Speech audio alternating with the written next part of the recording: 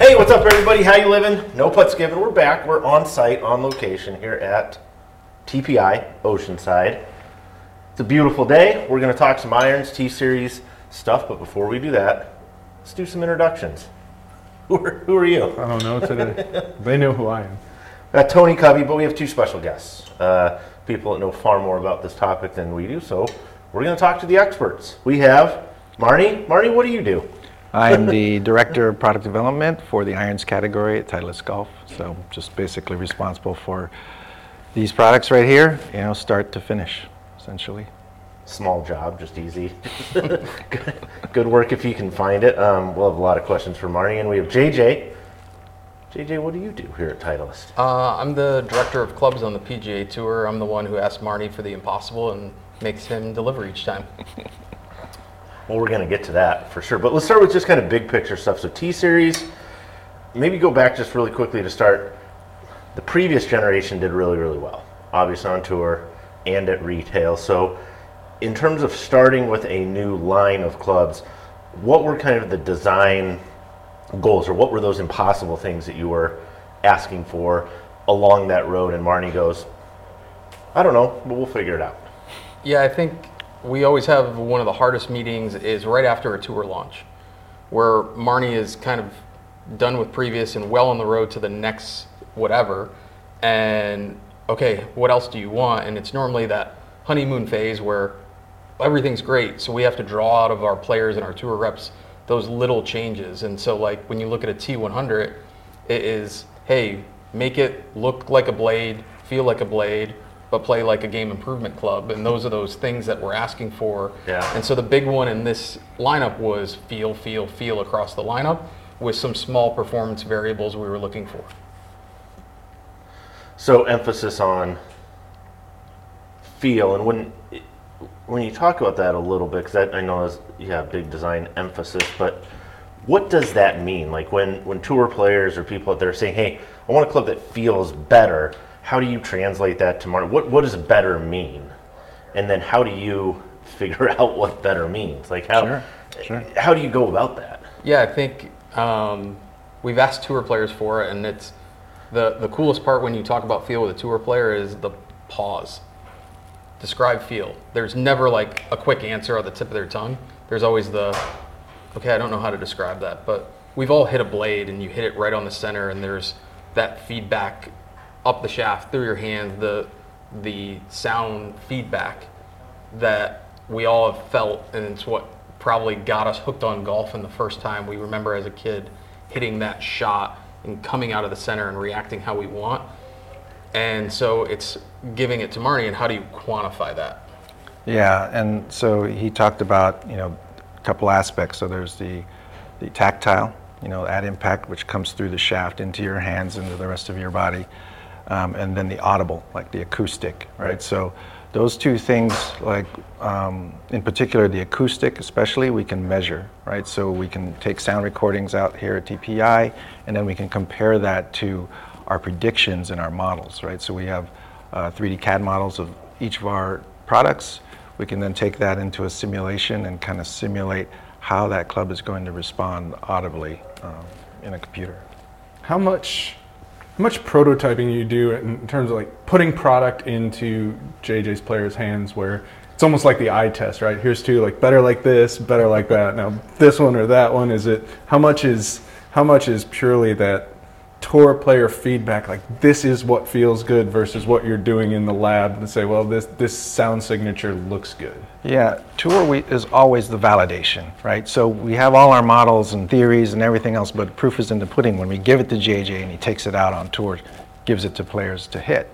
And if the response isn't like, this is better from them, then okay, back to the drawing board. But again, so... And we get pretty lucky on irons because he can hide technologies in old chassis that when you were all at a tour event, you're not going to see a picture and know a difference. Right. So like in the T100, for example, he handed me 2 irons one day and said, go test this.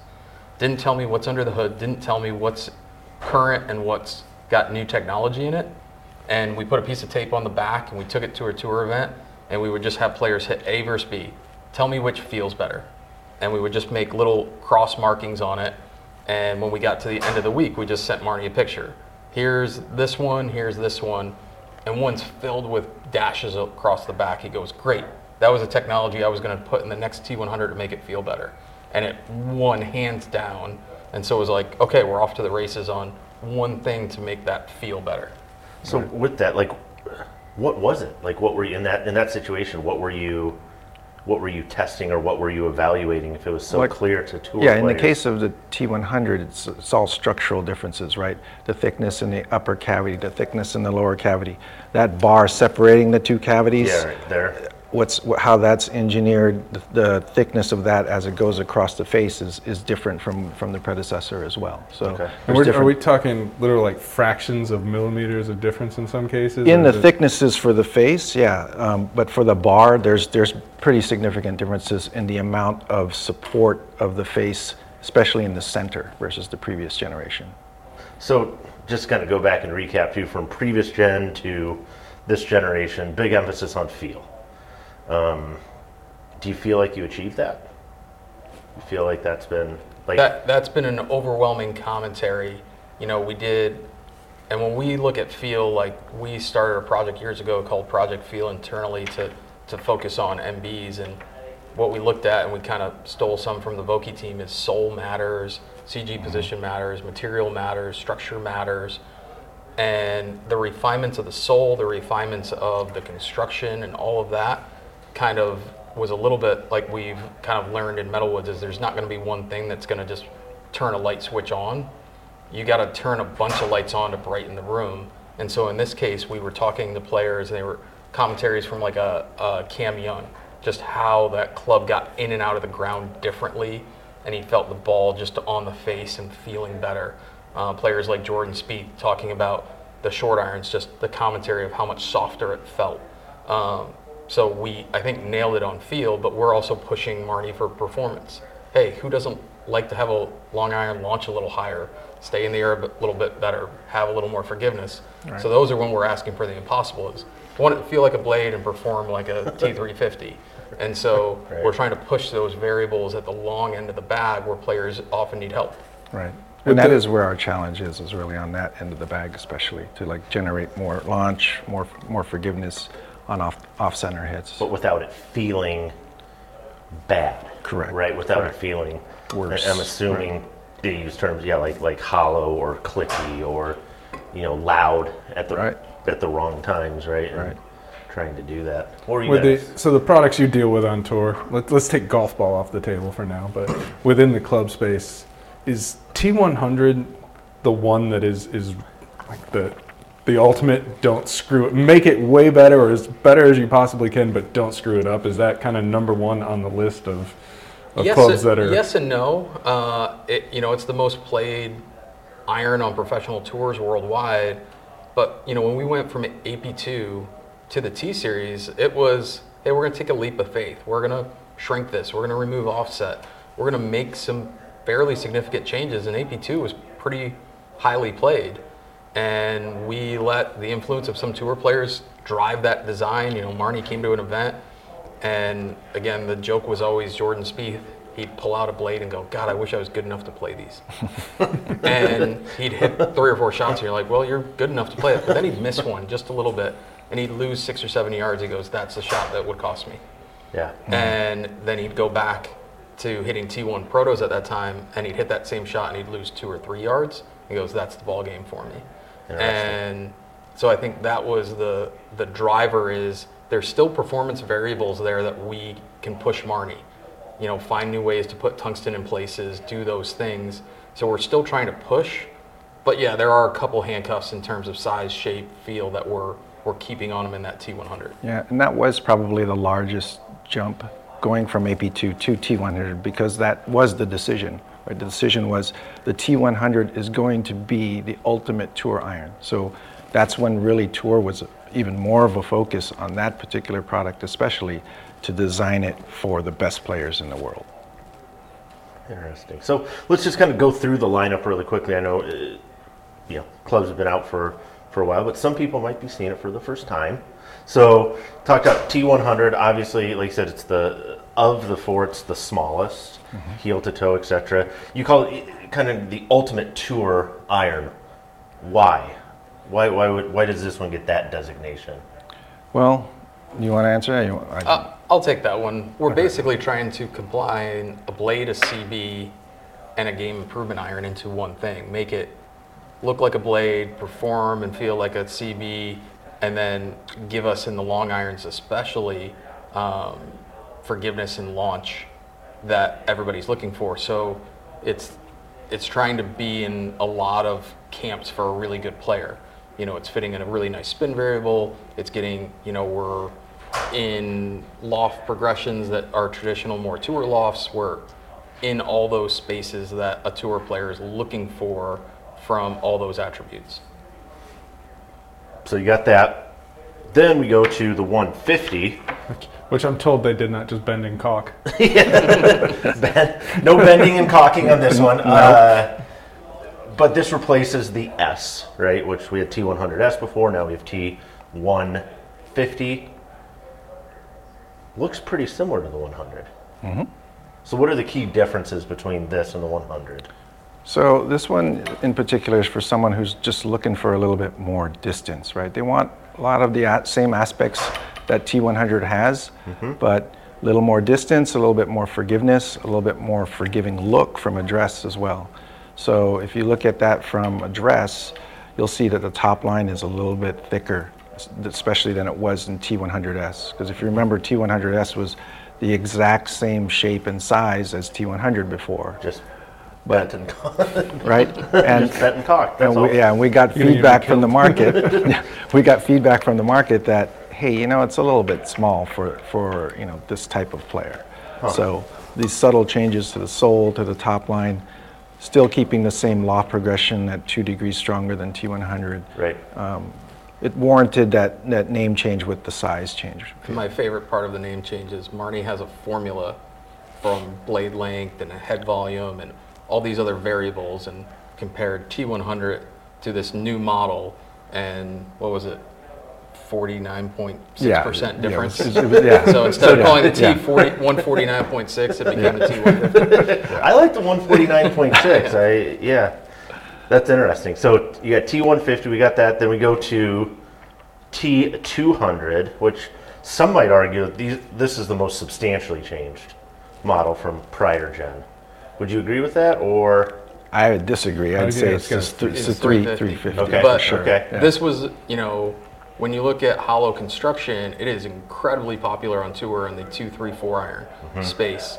That player that's stemming the tide to their woods in their bag. So this was a big driver from us from tour of, hey, there's a lot of things our players like about the ball speed, the launch, but we have a feel issue here, and really pushing Marnie and his team to improve the feel here.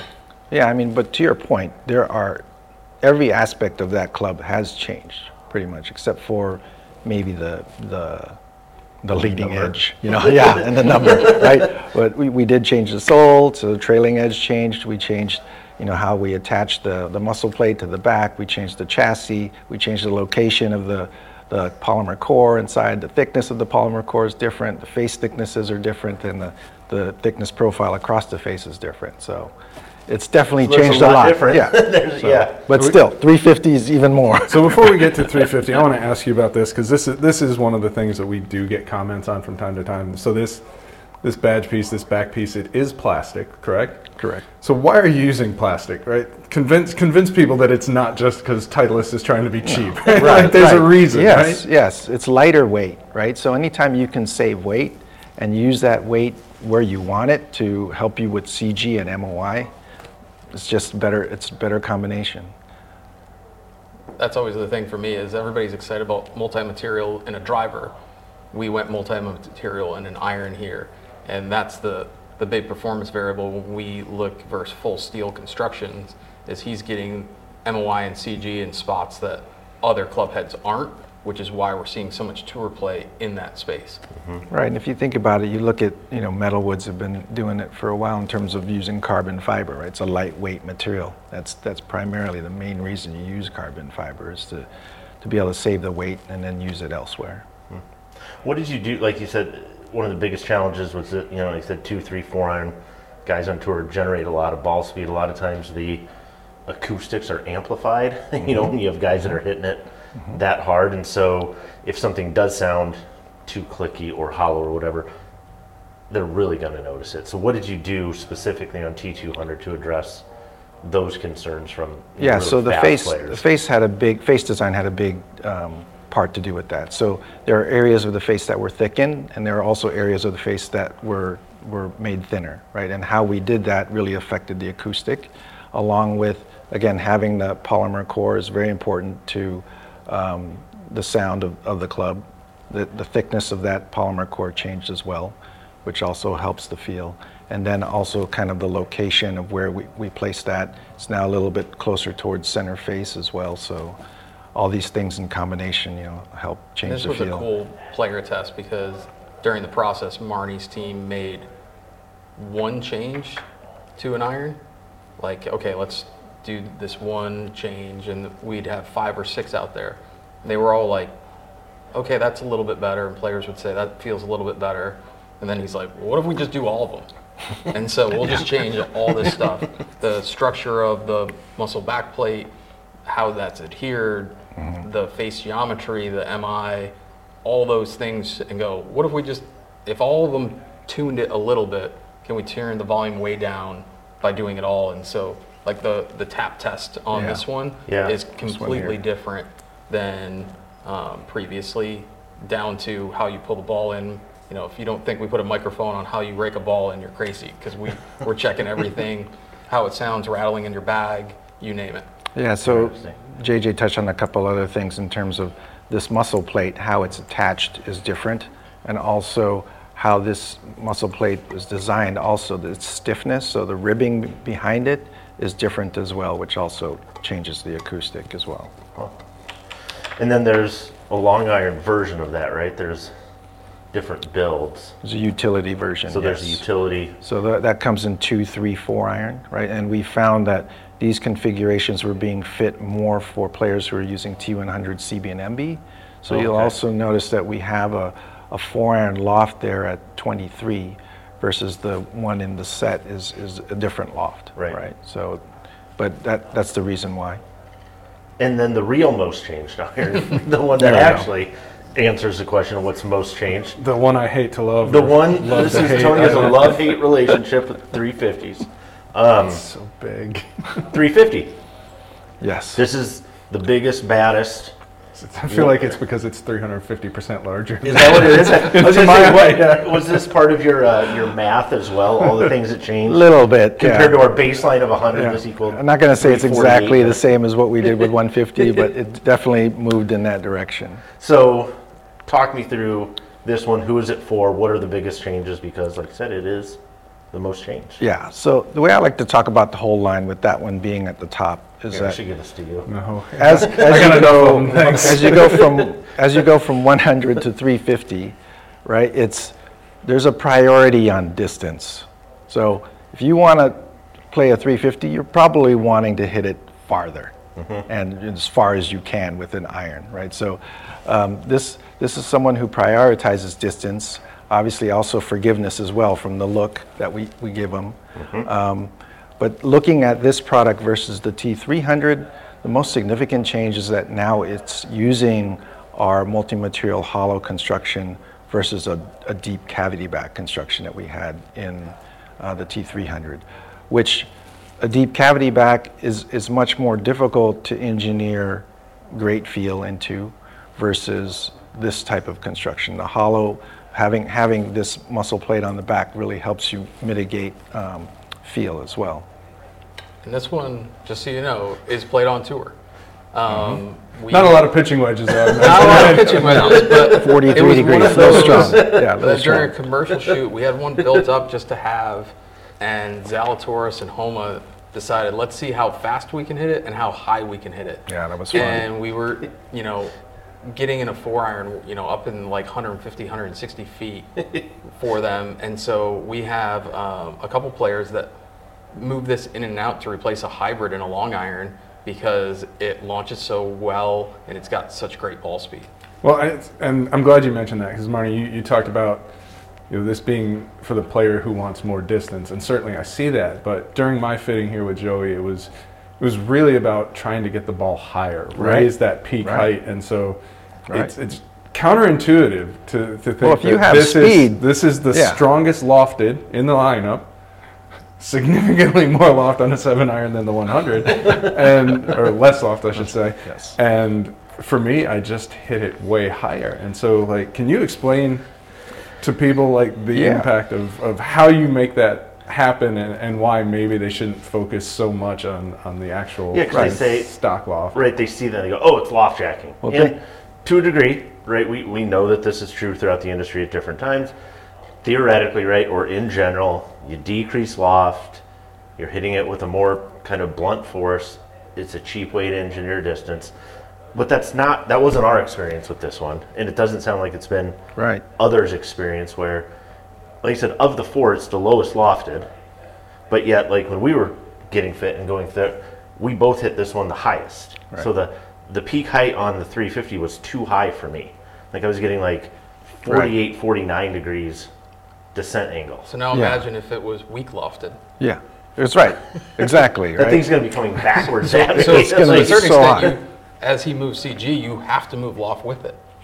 Like they have to work together. He drives CG down, and you don't strengthen, it's just going to get absurdly high. Right. And you guys have an amount of speed too. So players with not as much speed as you guys are not going to hit it as high as you do, obviously, right? But the more speed you have, the more you realize the benefits of a construction like this. So the loft is going to give you speed, but that face is also going to give you more speed. It's also going to give you more launch. The construction of the body with the wide sole and the CG placement is also going to help you get launch. Yep. We put shafts in these irons that also help you get launch, right? So we're doing everything we can to get the ball up in the air with this product for players, especially that aren't, the fastest, right? So when you have speed, though, and I think if you look at all 4 of the soles together, you can see how that thickness changes, and that helps to drive that center of gravity down. Right. And so I think it's that extensive testing of making sure the loft versus CG are in the right spot. Because like when we talk about dispersion and distance and descent angle as a fitting variable, the distance one isn't how far you hit it, it's hitting it a consistent distance. So now we have different forgivenesses based on your centerness of hit, but that descent angle is we want the ball to stop, and from a tour standpoint, we focus on that a ton. A player's playing the Honda Classic where the greens are the firmness of this table. A player wants their 4 and 5 iron to stop. There's no room to chase it up on there where when I'm saying, hey, how far do you hit your 5 iron, you're talking about total distance. Right. Your carry and total should be the same number. Yeah. No, I mean, yeah, just interesting that's where we are. And the one that's gone, the 400's gone, Tony. Where did it go? Marnie, where'd it go? Marnie, where'd the 400 go? We still have the 400. It's just not a new model. Okay. Right? So it was a product that I would say, we brought a very similar construction from a Japanese product called the VG3 Type D, right, over. And we kind of tested it in the global market to see how it was received. And, it was received well, by some markets, but it didn't quite hit the target we were looking for. Well-ish. Globally, right? Because it really was, that club was designed to go up against very specific products in Japan, but we thought it would be interesting enough to try and bring it over to a global market, see how it worked out. And, I guess it's a backhanded way of asking a question. Do you feel that this lineup, kind of covers all the bases, or do you feel like there's still room to kind of explore with other models potentially? I think there's still room. There's definitely still room to explore other models, but this covers a pretty wide spread, right? You're now talking like with other models, you're going to be getting into very specific niches of golfers. You have toys, JJ. Props. Well, we talked a little bit about project feel, and so we started this kind of years ago where we said, how do you make the best feeling iron? And the thought process was, what if we try to make it for one player instead of every player, and then find out what we can learn? And so along that, we looked at materials, we looked at center of gravity, we looked at sole design, we looked at everything, and we used Justin Thomas as our guinea pig for it. And we started to make him an iron. And in doing that is we took advantage of Marnie's team, we took advantage of our machine shop with Scott Knutson and milling product. And so this is how his iron starts. And then it works through a series of processes. Shaft that up. You figure Yeah, swing weight is. absolutely. Swing weight of Z90. And as it works through Yeah, the milling so this process, one. it allows us to kind of refine and get the shape. So how Inside, long you does put it the take you to fixture. get to this point? Because obviously this didn't just. So that gets forged. Okay, so this is the forged piece. That's the Yep. forged piece. Okay, so you bang this shape Yep. and then So start forged, shaving and then away, you start And then we milling start cutting away what we don't want. Right. which seems to be a whole lot. It seems Yeah. to be plenty. So, So- out of that particular blank is heavy. we can make either a 7, an 8, a 9, or a P out of that shape. Yeah. And So then we have a Scott, second one for long irons. Scott's got it down. You can see here how he mills in, his fixture point here. There's a nice dovetail on this thing here that you can see. So that way, that allows him to then get a very good reference point to then mill the rest of the iron very precisely. So like, this was one of the early prototypes with. So when you're doing this with, So so this cool. again, this, like I said, Justin's kind of the guinea pig there.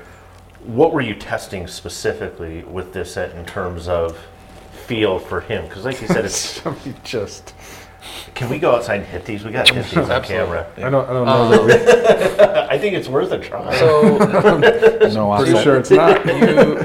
you want to look at multi-materials. Make you a better ball So striker. let's make a one-of-a-kind multi-material iron. JT hit that one and said it didn't feel very good. And so, okay, let's look at, And didn't feel good, presumably because it was multi-material. and so you're trying to move variables around. Let's make movable weight. Yep.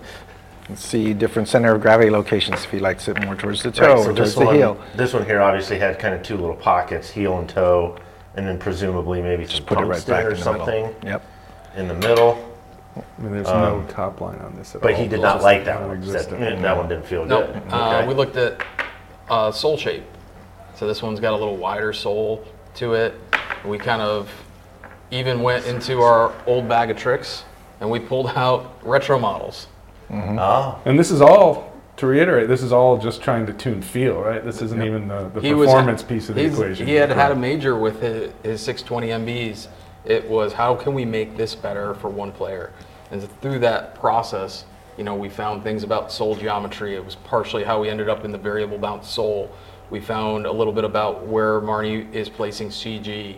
And so we were able to take those one-offs and push Marnie's team into putting those into inline products that are better for you and I.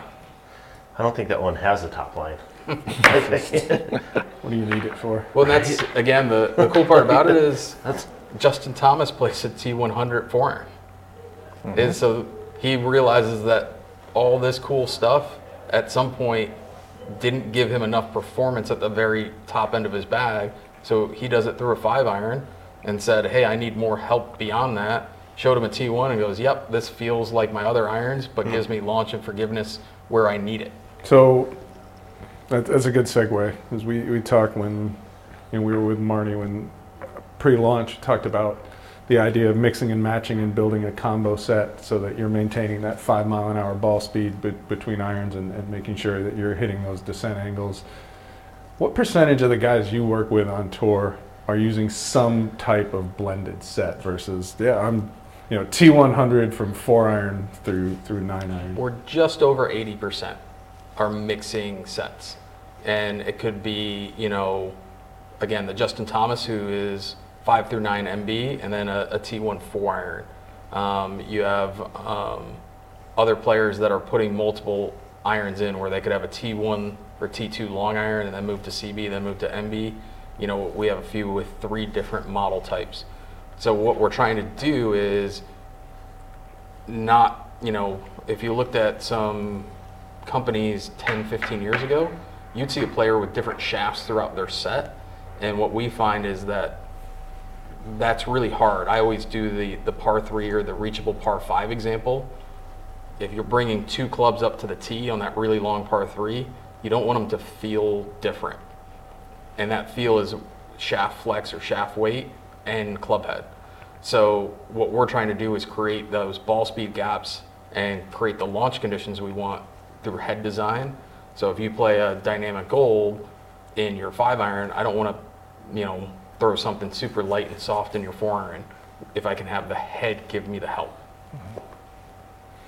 So for the average golfer, though, right, who again, can't come here and work with your fitting team and literally have every club in the bag to work through, how does the average golfer who's going to go into a big box store and get fit that way figure out where he needs to split the set if he's going to maintain those constant speeds and launch conditions you talked about?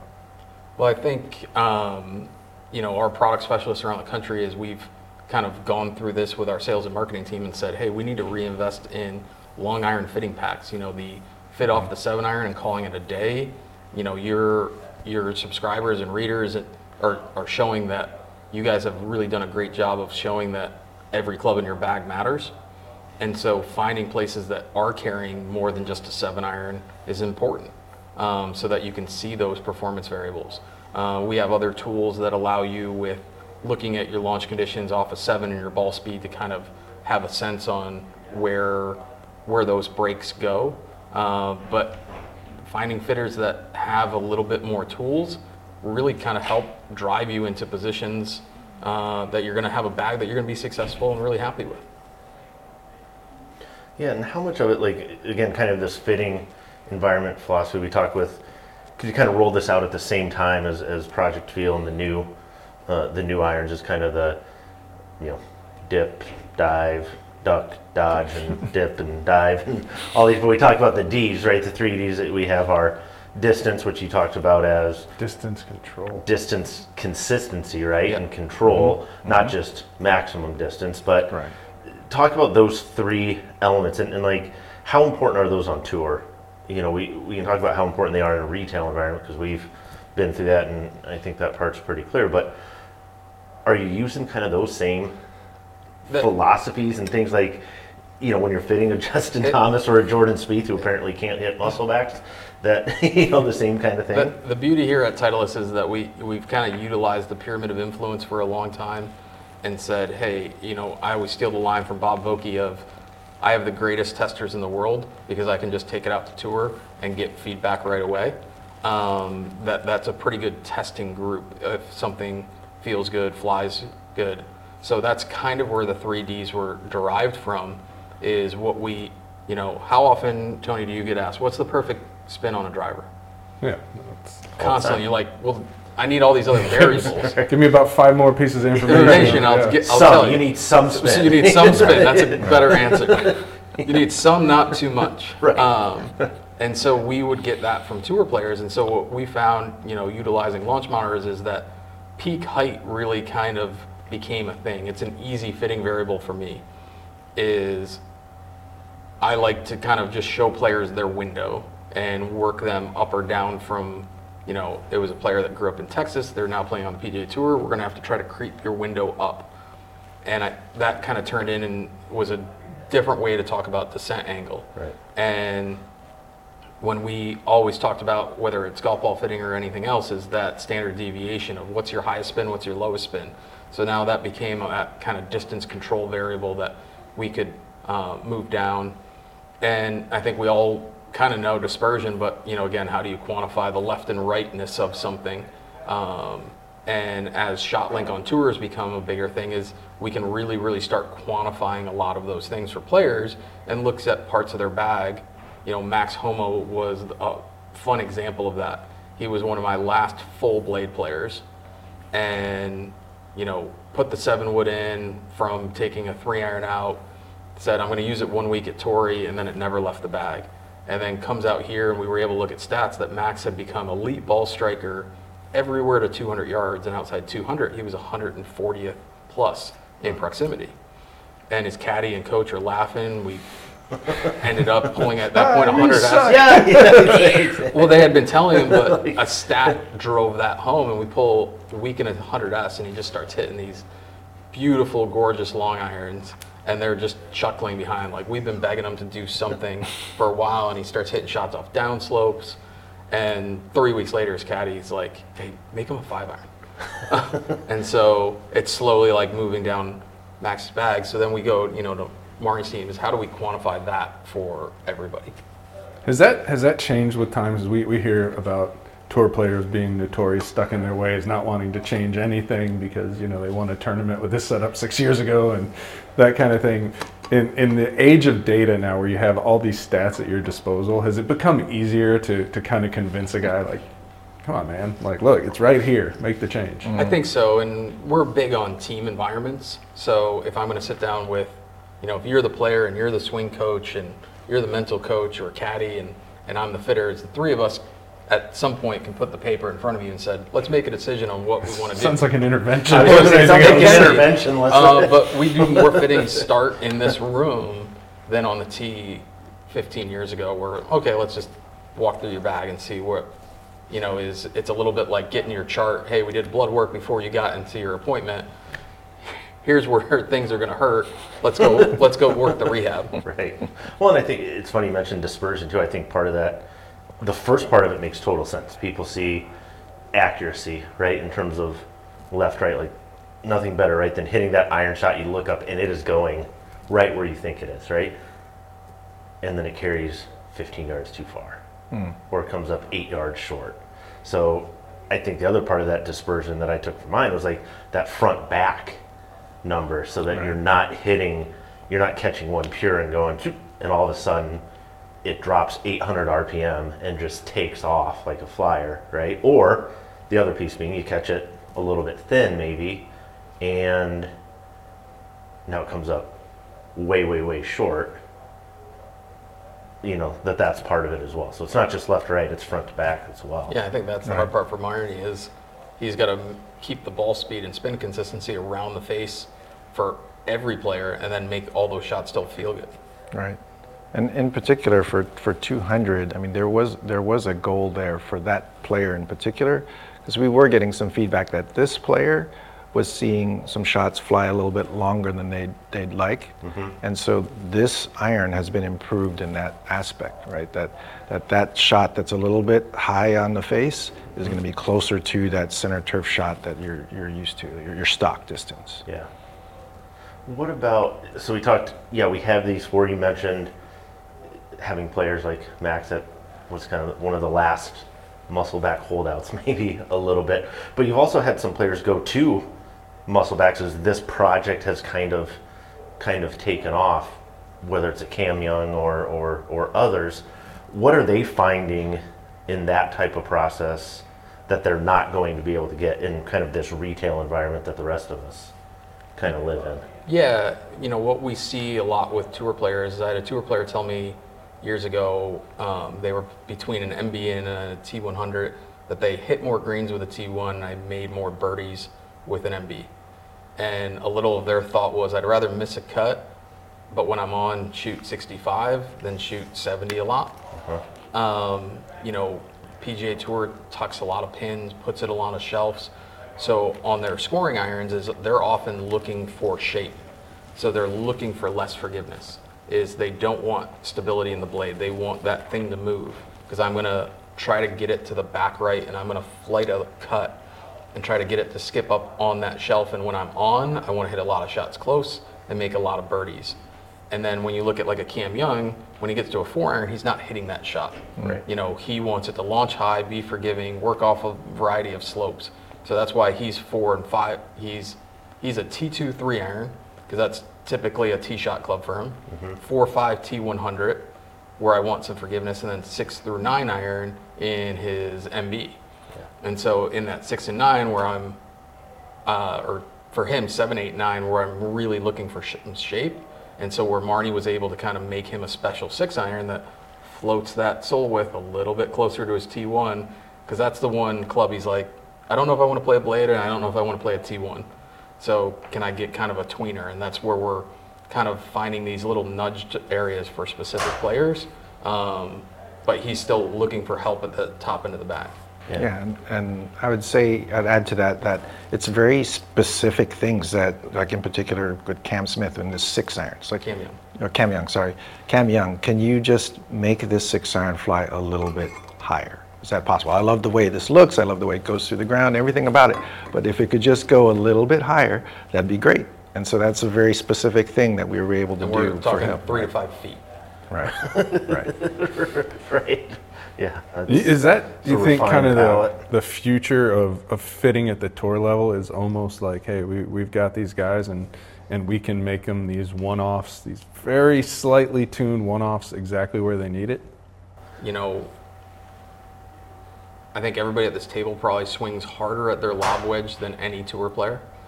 So the distance gap between the driver where they swing it really hard and their lob wedge that they're swinging really soft is our ball speeds on a lob wedge versus a tour player aren't very different, but our ball speeds versus a driver are very different. So there's still always going to be room at that top end of the bag where they're trying to make a club do a lot of things. So that hollow construction gives us a lot. You know, what we're seeing is a little bit, you know, part of the reason we tried some of this at the tour side is I'm always jealous that Aaron has so many lob wedge tools to work with, is so he gets a bigger toy box, and what we're finding are some similarities. And so it kind of goes back to some of our roots in saying, okay, when we graph this all out, where are these overlaps and can it actually help a lot of players and not just one? And, you know, where is this kind of almost flighted set where those long irons are launching really high and have really good ball speeds, and the short irons are a little bit different, more control, a little almost lower launching where we're controlling those peak heights. Yeah, and it kind of makes me think to talk about what's next, right? Because you're always working on what's next, right? You're down the runway on Are you whatever. about to ask him what the next concept in his head is? I was going to ask him if there were any conceptual models or, well, two-part question. Number one is I'm struggling to see within the lineup like where a CB goes. You know, where it's like every time you make an MB better, it turns into the T100. And so I'm struggling to see like where just like I said, a single piece forged cavity back iron fits in this situation because the T100 is so good, not because there isn't a place for it, but because of that. So that's one question. And then yes, conceptually, because it is a question we get, right? Like we had the concept irons, we've seen them, we haven't seen anything new in that line. Is there anything coming that people should be excited about, or what is the state of concept? The best answer I can give you is that potentially there is something coming, right? Because there are things that we're always working on which could potentially make it into a concept product. It's just whether or not they pan out into the performance difference that we were hoping for, or just to make a compelling enough case to be a product of that nature. Because we want to bring a concept product out because there's something different about it. You know, it's not just going to be, you know, similar performance to a T350. There's got to be something about it that's new, unique, different, pushing the limits in some way, and that's the reason to bring it out, right? And that doesn't come every year, right? So, or even every 2 years, right? So it's been a little while since we've had one, because again, we're kind of greedy in that respect, that we really want these products to have a big difference, and if it doesn't, then it's not coming out.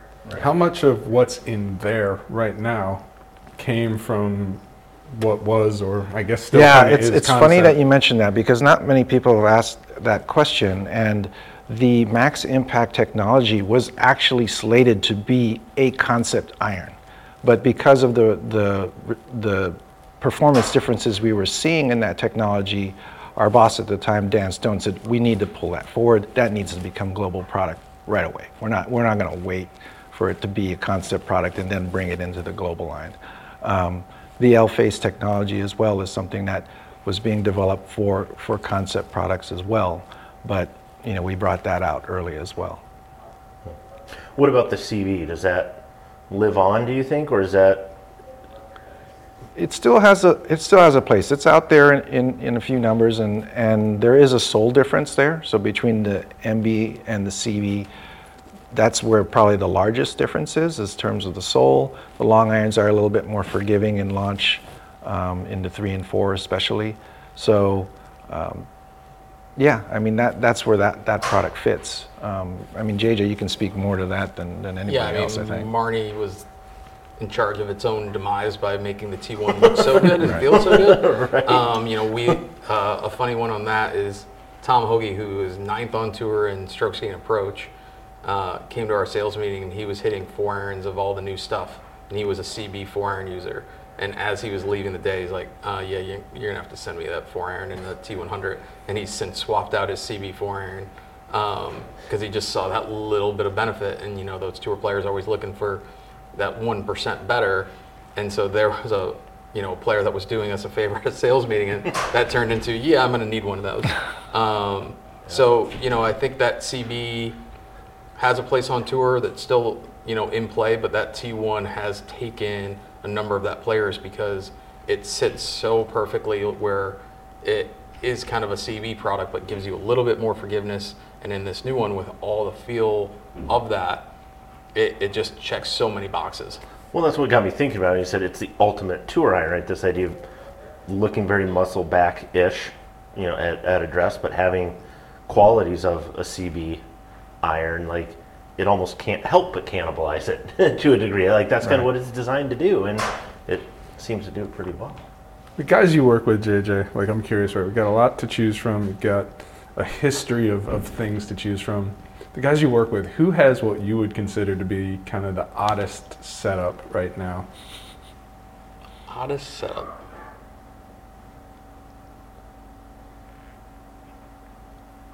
I mean, top of my head, you know, a player like Cameron Young, to have 3 different very distinct models is unique. You know, to have that T200 with a hollow construction, and then a T100 4 and 5, and then, you know, this one-of-a-kind MB that he's recently put in is a very kind of unique setup that I don't think would, paired with X7 iron shafts, is kind of just a unique setup. That, again, I'm looking for kind of ball flight control and lower flight, and kind of really liked the X7 and what that felt like. And then, because he's changed a lot, when he was on the Corn Ferry Tour, he was like, just give me spin, I'm fine. He would go driver 5 wood at that time, and wouldn't carry even a 3 wood. That's how I play some par 3s. I was going to say, right? You know, and then on tour, you know, moving into kind of a 3 wood, 7 wood, and then sometimes hybrid. And then he's, again, found like, I love the stability of this really heavy stiff iron shaft, and I'm going to just use iron heads to help me at the top end of the bag. You know, it is just kind of a unique setup in that sense. You know, we're like a Brian Harmon who goes from CB to a hollow body construction and plays multiple. I think that's always the cool part, is each individual is fit individually and for 14 clubs. You know, where at the very least, I think it'd be so intriguing for a consumer. I mean, you guys post stuff all the time on like Arcos data. Like, the average player doesn't even know how far it goes, much less how high it goes. Right. And what the stopping angle of all their clubs are. You know, and kind of driving that. You know, even some tour players or high-level amateurs, like, what's the lowest club in your bag? It's your lob wedge. It's the lowest flying club in your bag, which is when, you know, the Vokey team is getting you in the right grind and getting fresh grooves. I mean, how fun is that first fresh groove one where that flight is low and ripping? Just comes out. Just like that, when you get the right 4-iron setup and your eyes are too low and you're like, whoa, that's up a hit. So I think kind of that uniqueness that all these tour players that all swing it so beautifully have this kind of, you know, uniqueness in shaft and head type and loft and lie, that is kind of just adds to that for each individual player. It's so wild too. You see that variation on tour, right, where these elite players achieve similar results in a lot of different ways. Right. But we have readers when, like, we, you know, show them a new adjustable driver. Like, why do you need that? Why don't you just learn how to swing? Yeah.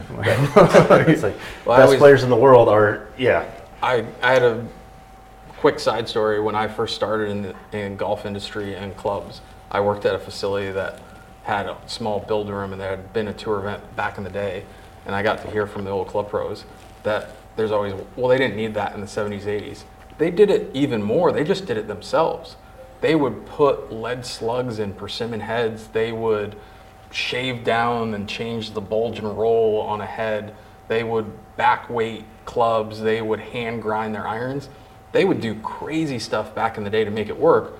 We now can just do it on the tee with a wrench, and swap a head in and out, or change a loft or a lie, or bend it really quick. We can just do things faster. But the evolution of getting your equipment to fit you has been there since the beginning of golf. That's wild. It is. Last question on fitting parts. So obviously, it's unbelievable to come out to TPI, right, and work with fitters. And This plays all right. I mean, it's average to above average. But I mean, there is a part over there that doesn't. yeah, they could finish that part over. We'll get that done by end of day for you guys. That would be good. But what advice?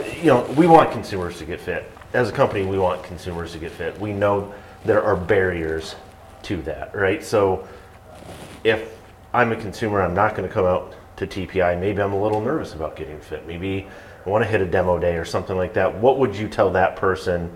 Because the fitting part is so critical to get that performance right. Where does that person go? How do they do something better than just walking in or ordering something off, some online shop or whatever? Like Titleist.com. Yeah, or go to Titleist.com. Yeah. But I think honestly, the answer is going to be go to Titleist.com and type in your zip code and see public-private fittings that are available near you. Is looking at that list and finding that our teams inside do a really good job of curating that list of saying what's available near me, whether it's at a club I'm a member at or a public facility or a demo day type thing. My opinion would be the demo day is going to just add pressure and speed and time, Right. where that's going to cause more angst. Whereas if you can get into a one-on-one situation where the fitter can ask questions, I think that's probably your experiences here at TPI is, when do I get to hit a golf ball? Why does he keep asking me questions? Right.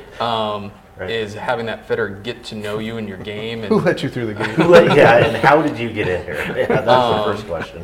where you talked about Aaron Dill even asking you about your driver swing. You're like, we're doing wedges, Aaron. Yeah. What are you new? First day on the job. Right, first day? Must be new here, yeah. That they can get to know your game real quickly, find your tendencies. If you're not swinging your best that day, they can still get you in product that's going to help you solve those issues. And you're going to, at the end of the day, what is the goal of a club fitting? It's that I'm going to have more fun on the golf course, which typically means I'm writing a smaller number on the scorecard. And so having that fitter help define that for you 14 times, okay, hitting it farther, is that going to make you happier? Mm-hmm. Is it hitting it straighter? Let's find those answers throughout your bag. Yeah, no, it works for me.